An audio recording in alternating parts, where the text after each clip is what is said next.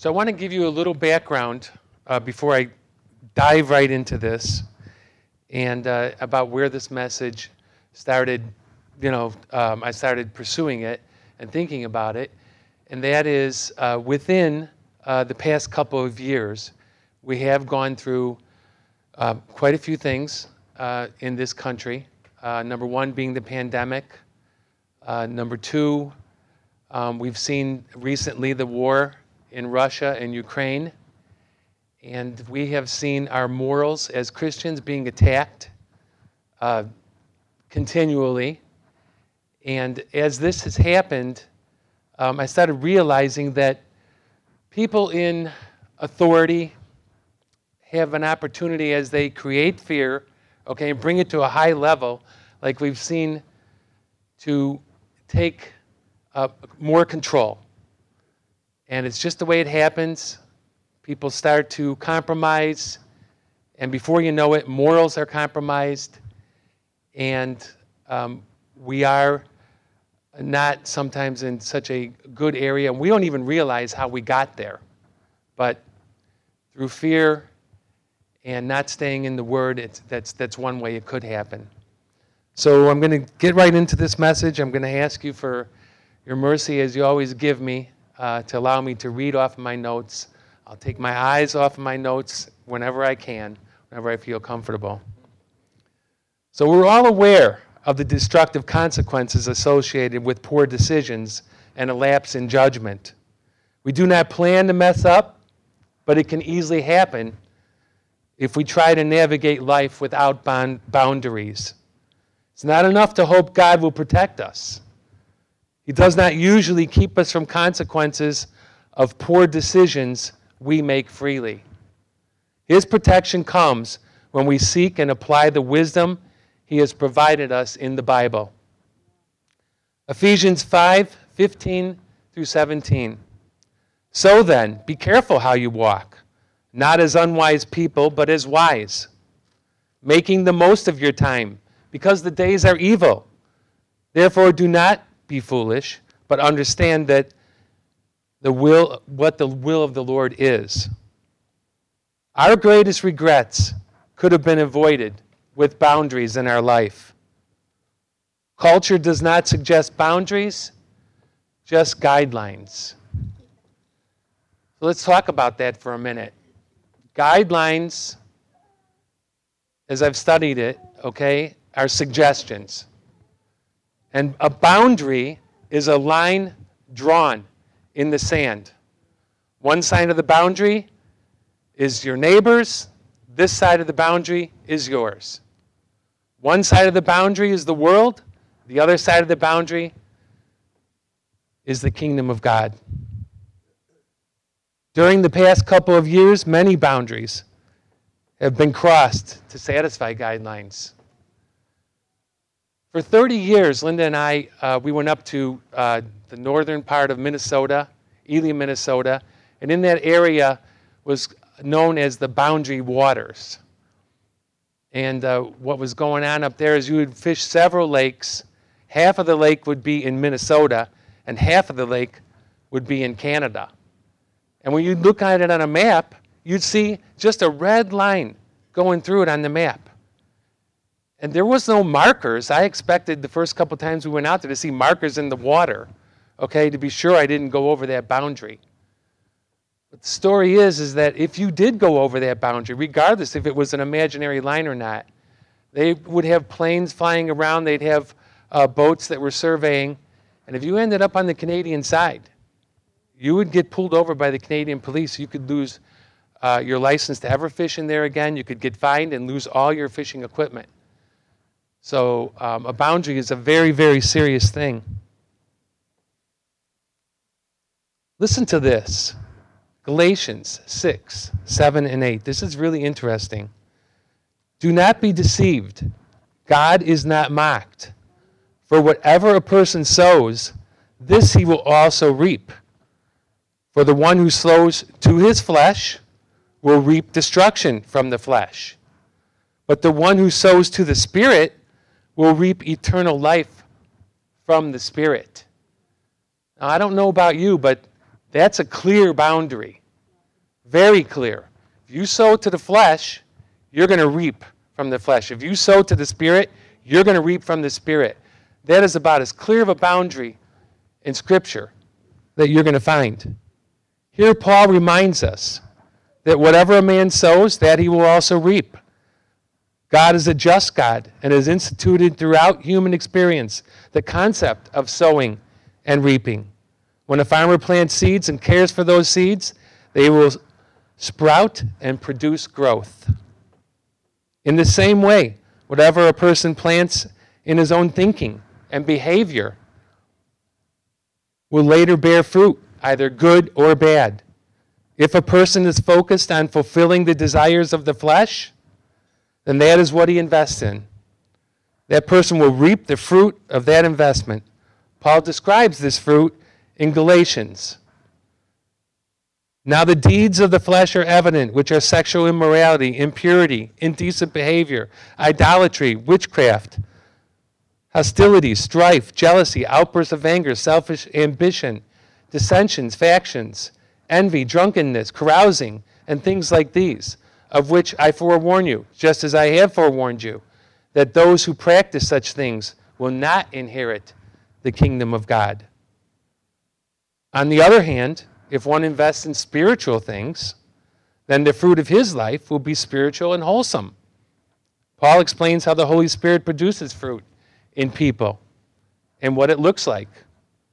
We see this in Galatians, starting in verse 22. But the fruit of the Spirit is love, joy, peace, patience, kindness, goodness, faithfulness, gentleness, self-control. Against such things there is no law. Paul introduces the truth that what a man sows, he also reaps, with a somber warning. Do not be deceived. God is not mocked. Wise readers will take heed to their own lives and take steps to ensure they live according to this principle. Let no one entertain matters that what you sow, God searches the heart and knows every circumstance. Reaping follows sowing, and his decree that the harvest will match the planting will not be set aside. It's clear, correct? Church, can you see that? I'd like to go back for a second and talk about a boundary. In this case, a boundary line. Quite a few years ago, as I was purchasing some property up in the North Woods, I want to say way back in 2013, I had asked the surveyors, when they go out to the property, if they could stake out the land. I really frankly don't even know if you can ask them anymore to do that. I don't even know if they do that. But they said sure. So they went to the property, and they started from the back all the way to the roadside, all the way back, and went across the property, placed stakes in the ground with little ribbons, so I knew exactly where their boundary line was. So they placed stakes in the ground to form the boundary. And today I'm talking about the line between, the boundary line between the world and the Church of Christ. Stakes in the ground that cannot be moved that form our line. Hebrews 13:8 says, Jesus Christ is the same yesterday, today, and forever. The world says popular opinion rules today, different from yesterday, and subject to change tomorrow. The bars of morals and truths are constantly being lowered, and subsequently, we need to hold fast to our faith and remind ourselves of the stakes forming our boundary line. I want to establish some unmovable stakes we as believers should have along that line. As we look at the life of Jesus Christ, we see that he did nothing outside of his Father's will. In John 5, he says, I can do nothing on my own. As I hear, I judge, and my judgment is righteous, because I do not seek my own will, but the will of him who sent me. The Bible records Jesus praying countless times during his ministry here on earth. Jesus used Scripture as Satan tempted him in the wilderness. If you're the Son of God, command these stones to become bread. Jesus combated that with Scripture and says, thou shalt not live on bread alone, but on every word that comes out of the mouth of God.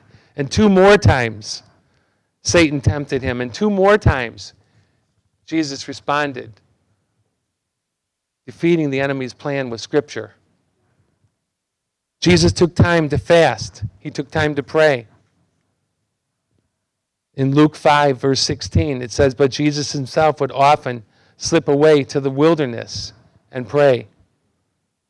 And in Mark 1:35, it says, and in the early morning, while it was still dark, Jesus got up, left the house, went away to a secluded place, and prayed there for a time. Jesus had compassion. He did not compromise. His yes was yes, and his no was no. His life on earth leaves us a goal for living a kingdom life. Paul the Apostle also lived a life of prayer without compromise, preaching the gospel to all the world, making disciples for Christ, and not afraid to die for his faith in Christ. So this morning, I want to remind and challenge us all with 5 stakes that should be forming our line. So I do have a photo. I don't know if you're going to put that on there, Han. A photo to show you, okay? I took this a couple weeks ago when I was up in the North Woods. So there's the property boundary, National Forest land behind this sign. So I just wanted to get you a visual. That's a stake planted in the ground. And that's a boundary line, okay? Well, along that boundary line, stakes are planted. If you go on that side, you're in National Forest land. If you're on this side, you're on public land, your land, whatever. So I want you to get that picture. I want us to go over some stakes that should be planted along our boundary line that should not be moved. All right, stake number 1. Here it is. The Bible is to be our source of truth. Psalm 1, verse 1 and 2. Blessed is the person who does not walk in the counsel of the wicked, nor stand in the path of sinners, nor sit in the seat of scoffers, but his delight is in the law of the Lord, and on his law he meditates day and night. If the Bible isn't the Christian's source of morality, then the question needs to be asked, what is it? Or what should it be? In 2 Timothy 3:16, it says, all Scripture is inspired by God and profitable for teaching, for rebuke, for correction, for training in righteousness. Again, in John 17:17, it says, sanctify them in the truth. Your word is truth. In Psalm 19, verse 7, the law of the Lord is perfect, restoring the soul. The testimony of the Lord is sure, making wise the simple. Jesus Christ is the Word. And we see that in John 1:14. And the Word became flesh and dwelt among us. And we see his glory as of the Son from the Father, full of grace and truth. The Word is alive and active. In Hebrews 4:12, for the Word of God is living and active and sharper than any two-edged sword, able even penetrating as far as the division of soul and spirit, of both joints and marrow, and able to judge the thoughts and intentions of the heart. The Bible is the sole objective source of all God has given us about himself and his plan for humanity. As God's infallible word, the Bible is inerrant, authoritative, reliable, and sufficient to meet our needs. The Bible contains God's revealed moral will in His law and commandments. As such, the Bible becomes our source of morality because the Bible is the very Word of God in written form. If Christians want to know God's will, he turns to the Bible. If a Christian wants to discern right from wrong, he turns to the Bible. What happens if a Christian does not use the Bible as their source of morality? We all tend to trust our conscience. Our conscience warns us when we transgress our moral standard. The catch is, our conscience is only as good as the moral standard that informs it. If it's not the Bible, then we inevitably inform our conscience by various other means. The current reigning competitor to biblical morality in our society is social consensus. In other words, our morality is shaped and changed by the culture around us. It should be easy to see that if social consensus is our moral compass, then we have built our morality on a foundation of shifting sand. Social consensus is just that, a consensus. It's a picture of the general social opinions of the day. At the end of the Sermon on the Mount, our Lord said these words, "Everyone who hears these words of mine and does them will be like a wise man who built his house upon the rock. And the rain fell and the floods came, and the winds blew and beat on that house. But it did not fall, because it has been founded on the rock." The Word of God, the Bible, is the only rock upon which we build morality. Number 2, a second stake planted in the ground. Seeing the big picture. When man fell from the garden, God had a salvation plan. He sent His Son Jesus to die on the cross. Our sin transferred to Him, and His righteousness given to all those who believe. When I talk about seeing the big picture, I'm saying take our eyes off of our circumstances and try looking down the corridor of time to a much larger and greater outcome for the kingdom. In Romans 8:28, it says this, "And we know that God causes all things to work together for good to those who love God, to those who are called according to His purpose." And in Jeremiah 29:11, it says, "For I know the plans that I have for you, declares the Lord, plans for prosperity and not for disaster, to give you a future and a hope." When we do all things with the big picture in mind and trust God's sovereignty, our faith and trust will be strengthened. Seeing the big picture is to be able, through every single circumstance, to view it as if looking through the eye of God. It is to be God conscious. It is to make every decision of life and to do every action of life with God in mind in a positive sense. Our third stake in the ground: do all things to glorify God. The idea of glorifying God is that of honoring God with one's life. In 1 Corinthians, verse 10:31, "Therefore, whether you eat or drink, or whatever you do, do all things for the glory of God." This teaches us to honor the Lord in all we do. So whatever you eat or drink, do it all for the glory of God. We are free to make personal choices in life, but we are not to do anything to cause another person to stumble or sin in his walk with God. We are to seek the good of others.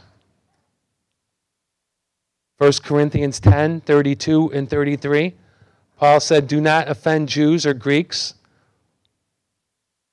or the church of God, just as I also please everyone in all things, not seeking my own benefit, but the benefit of the many, so that they may be saved." To glorify God requires full commitment to Him. In Colossians, verse 23, says, "Whatever you do, do your work heartily as for the Lord, and not for people." This context is Paul's direction for Christian slaves working for human masters.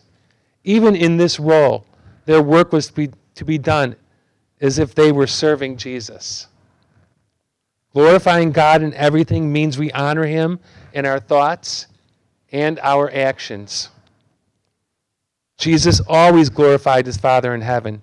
There was never a moment when He did not.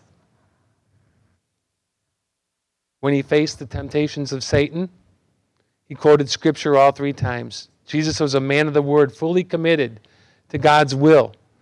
And His example of overcoming temptation offers hope to all of us who seek to stand firm in times of temptation. To glorify God in everything, we must exercise faith. Hebrews 11:6 reads like this, "And without faith it is impossible to please Him.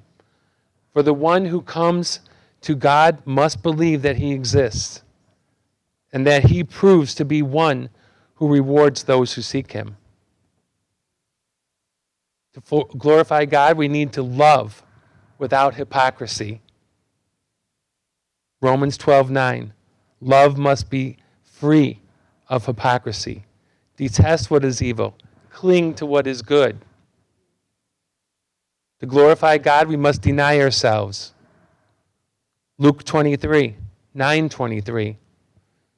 "And He was saying to them all, if anyone wants to come after me, he must deny himself, take up his cross daily, and follow me." Be filled with the Spirit and offer ourselves as a living sacrifice to God. We should strive for every thought and deed to bring joy to our Father in heaven. That's glorifying God. So you ask me one more time, "Dave, what does it mean to glorify God?" Here it is. It means to magnify His glory before the world. You cannot give God glory. He is glory. It's one of His attributes. You cannot add to His nature. You're enhancing the doctrine about Him. You're enhancing His glory in the eyes of men. In Philippians 1:20, Paul gave us an example.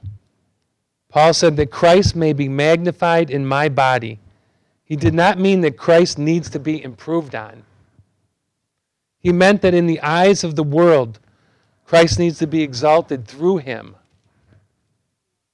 And when we glorify God, we are not adding to His nature. We are merely revealing who He is. One more thing. In Psalm 16:8, David said this, "I have set the Lord continually before me." When David says, "I have set the Lord continually before me," he says that in everything I do, my attention is given to God. All that I do is done with my focus riveted to Him. It is for His glory and His honor and His will. Man's chief purpose on this earth is to glorify God in all that we do. This was Christ's pattern. It was David's pattern. And this is to be the believer's pattern. To always live to the glory of God. Then the supreme thing is this, that in life, in the life of a man, in the life of a woman, anybody who's ever been born into this world is to magnify God with their life. One more thing. Did I say one more thing already? Okay. One final thing about God's glory. This is so amazing. I love this.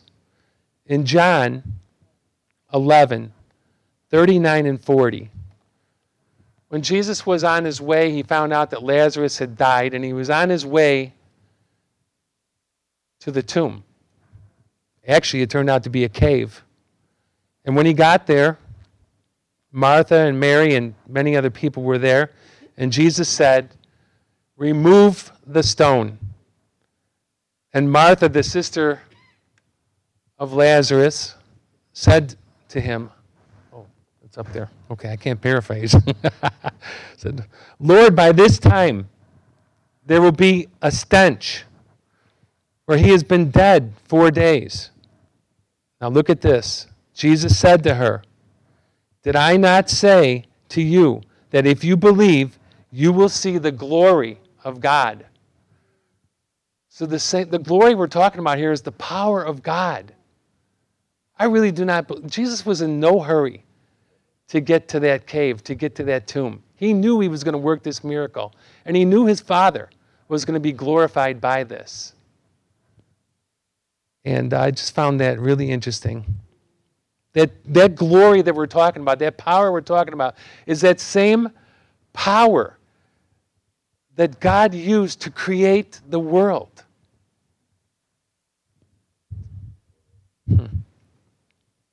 Okay.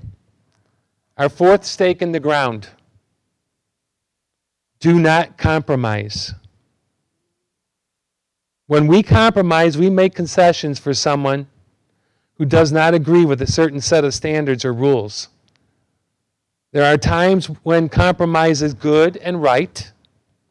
This is a basic skill, as most of our men know in this church, that is needed in marriage. For example, some of us more than others. For example, and in other areas, which in keeping the peace. In other words, it's more important than getting one's own way. I mean, we can allow compromise there. The Bible makes it clear that God does not condone compromising his commands. In Deuteronomy 5:32, it says, "Be careful. Do what the Lord your God has commanded you. Do not turn aside to the right or to the left concerning matters that God has addressed. We do not bargain or negotiate. As we go through life, we'll encounter many situations of compromise. The pleasures of sin, deceptive philosophy, and the lust of the flesh, eyes, and pride of life. These are areas of compromise that are going to continue to come at us. Colossians 2:8 reads like this: "See to it that there is no one who takes you captive through philosophy and empty deception in accordance with human tradition, in accordance with the elementary principles of the world, rather than in accordance with Christ." In 1 John 2:16, it says, "For all that is in the world, the lust of the flesh and the lust of the eyes and the boastful pride of life is not from the Father, but is from the world." All tempt us to compromise in areas we should not. Usually the temptation to compromise is heightened by some type of fear, such as the fear of being rejected or criticized. What makes compromise so dangerous is the subtle way it approaches us. It does not involve a destruction of worldly ways or ideals. It accommodates them. It would never ask us to toss Christ aside and replace him with an idol. Compromise says that you can have both, the idol and Jesus too. There's room on the shelf for both. So what's the harm? Some areas of compromise could be the type of vehicle you wish to drive, or where to host a party celebration.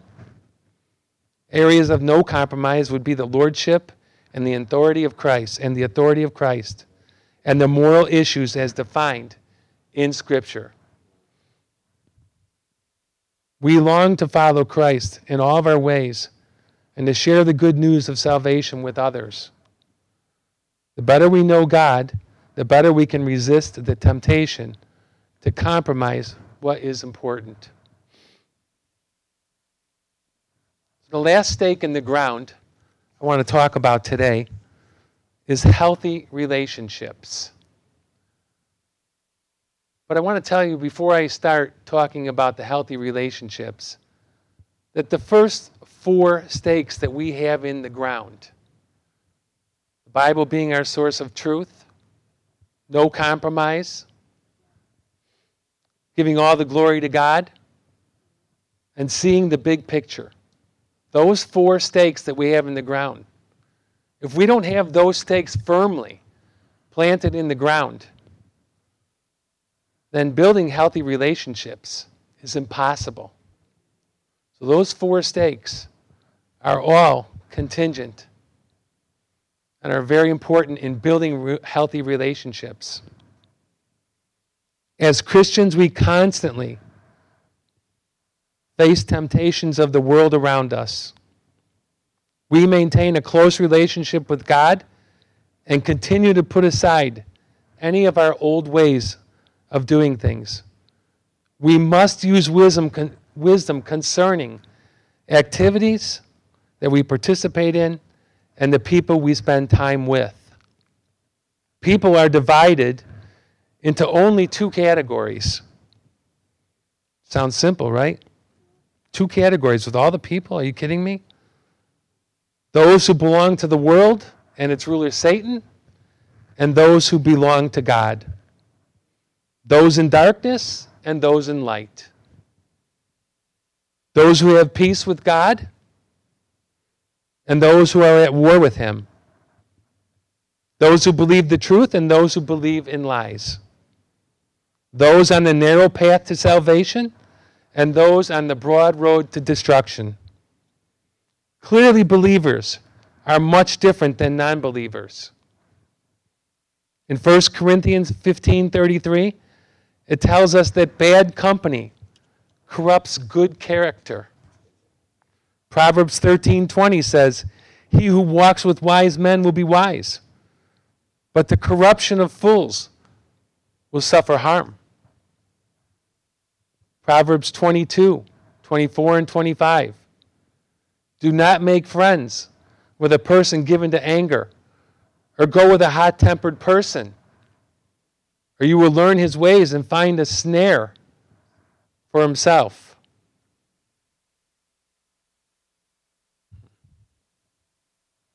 In Mark 2, verse 17, and I want to put a however in front of everything that I just said. However, I mean, come on. We're called to preach the gospel of Jesus Christ to the world. How do we expect the kingdom of God to grow if we don't hang around unbelievers? How are dead spirits and blind eyes going to open if we don't get out there and tell them the truth and preach the gospel, right? So we see different truths in the Word of God. In Mark 2:17, Jesus said, "It is not those that are healthy that need a physician, but those who are sick." Jesus himself hung around tax collectors and sinners. And then Jesus told us to go out and preach to the world the truth. Give them the gospel.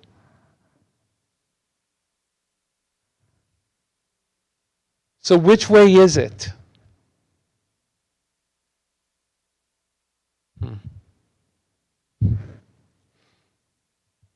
There's nothing wrong with building quality relationships with unbelievers.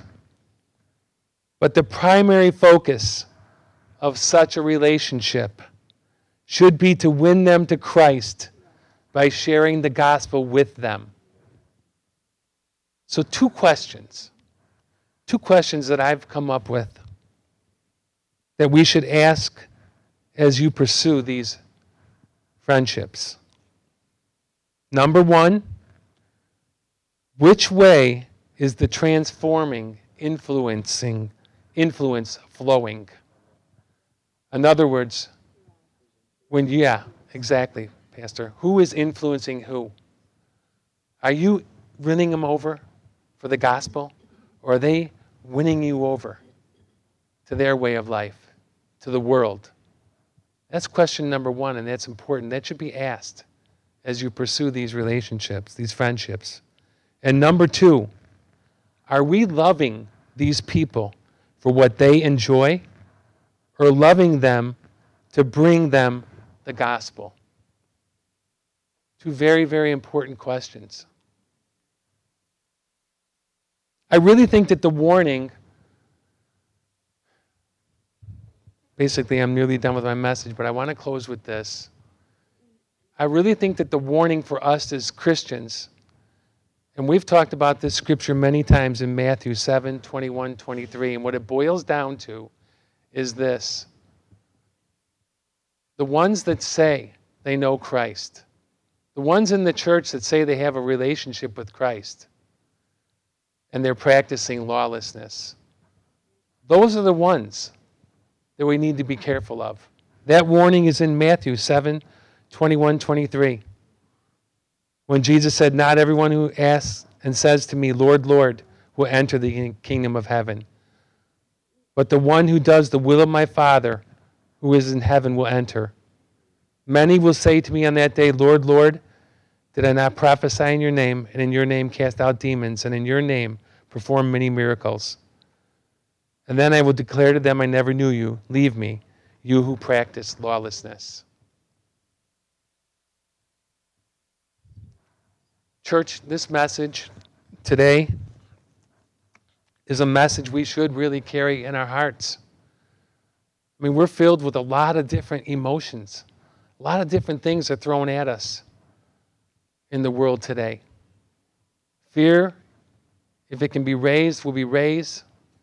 Even the war in Russia and Ukraine right now, if you think about it, a lot of it is fought over boundaries. So we need to keep our hearts right. We need to stay in the Word. How else can we keep that boundary line exactly where it needs to be? Remember, one side of that boundary, there's no gray area. Pastor mentioned it earlier. There's no gray area anymore. One side is the world, one side is the kingdom of God. It's clear cut.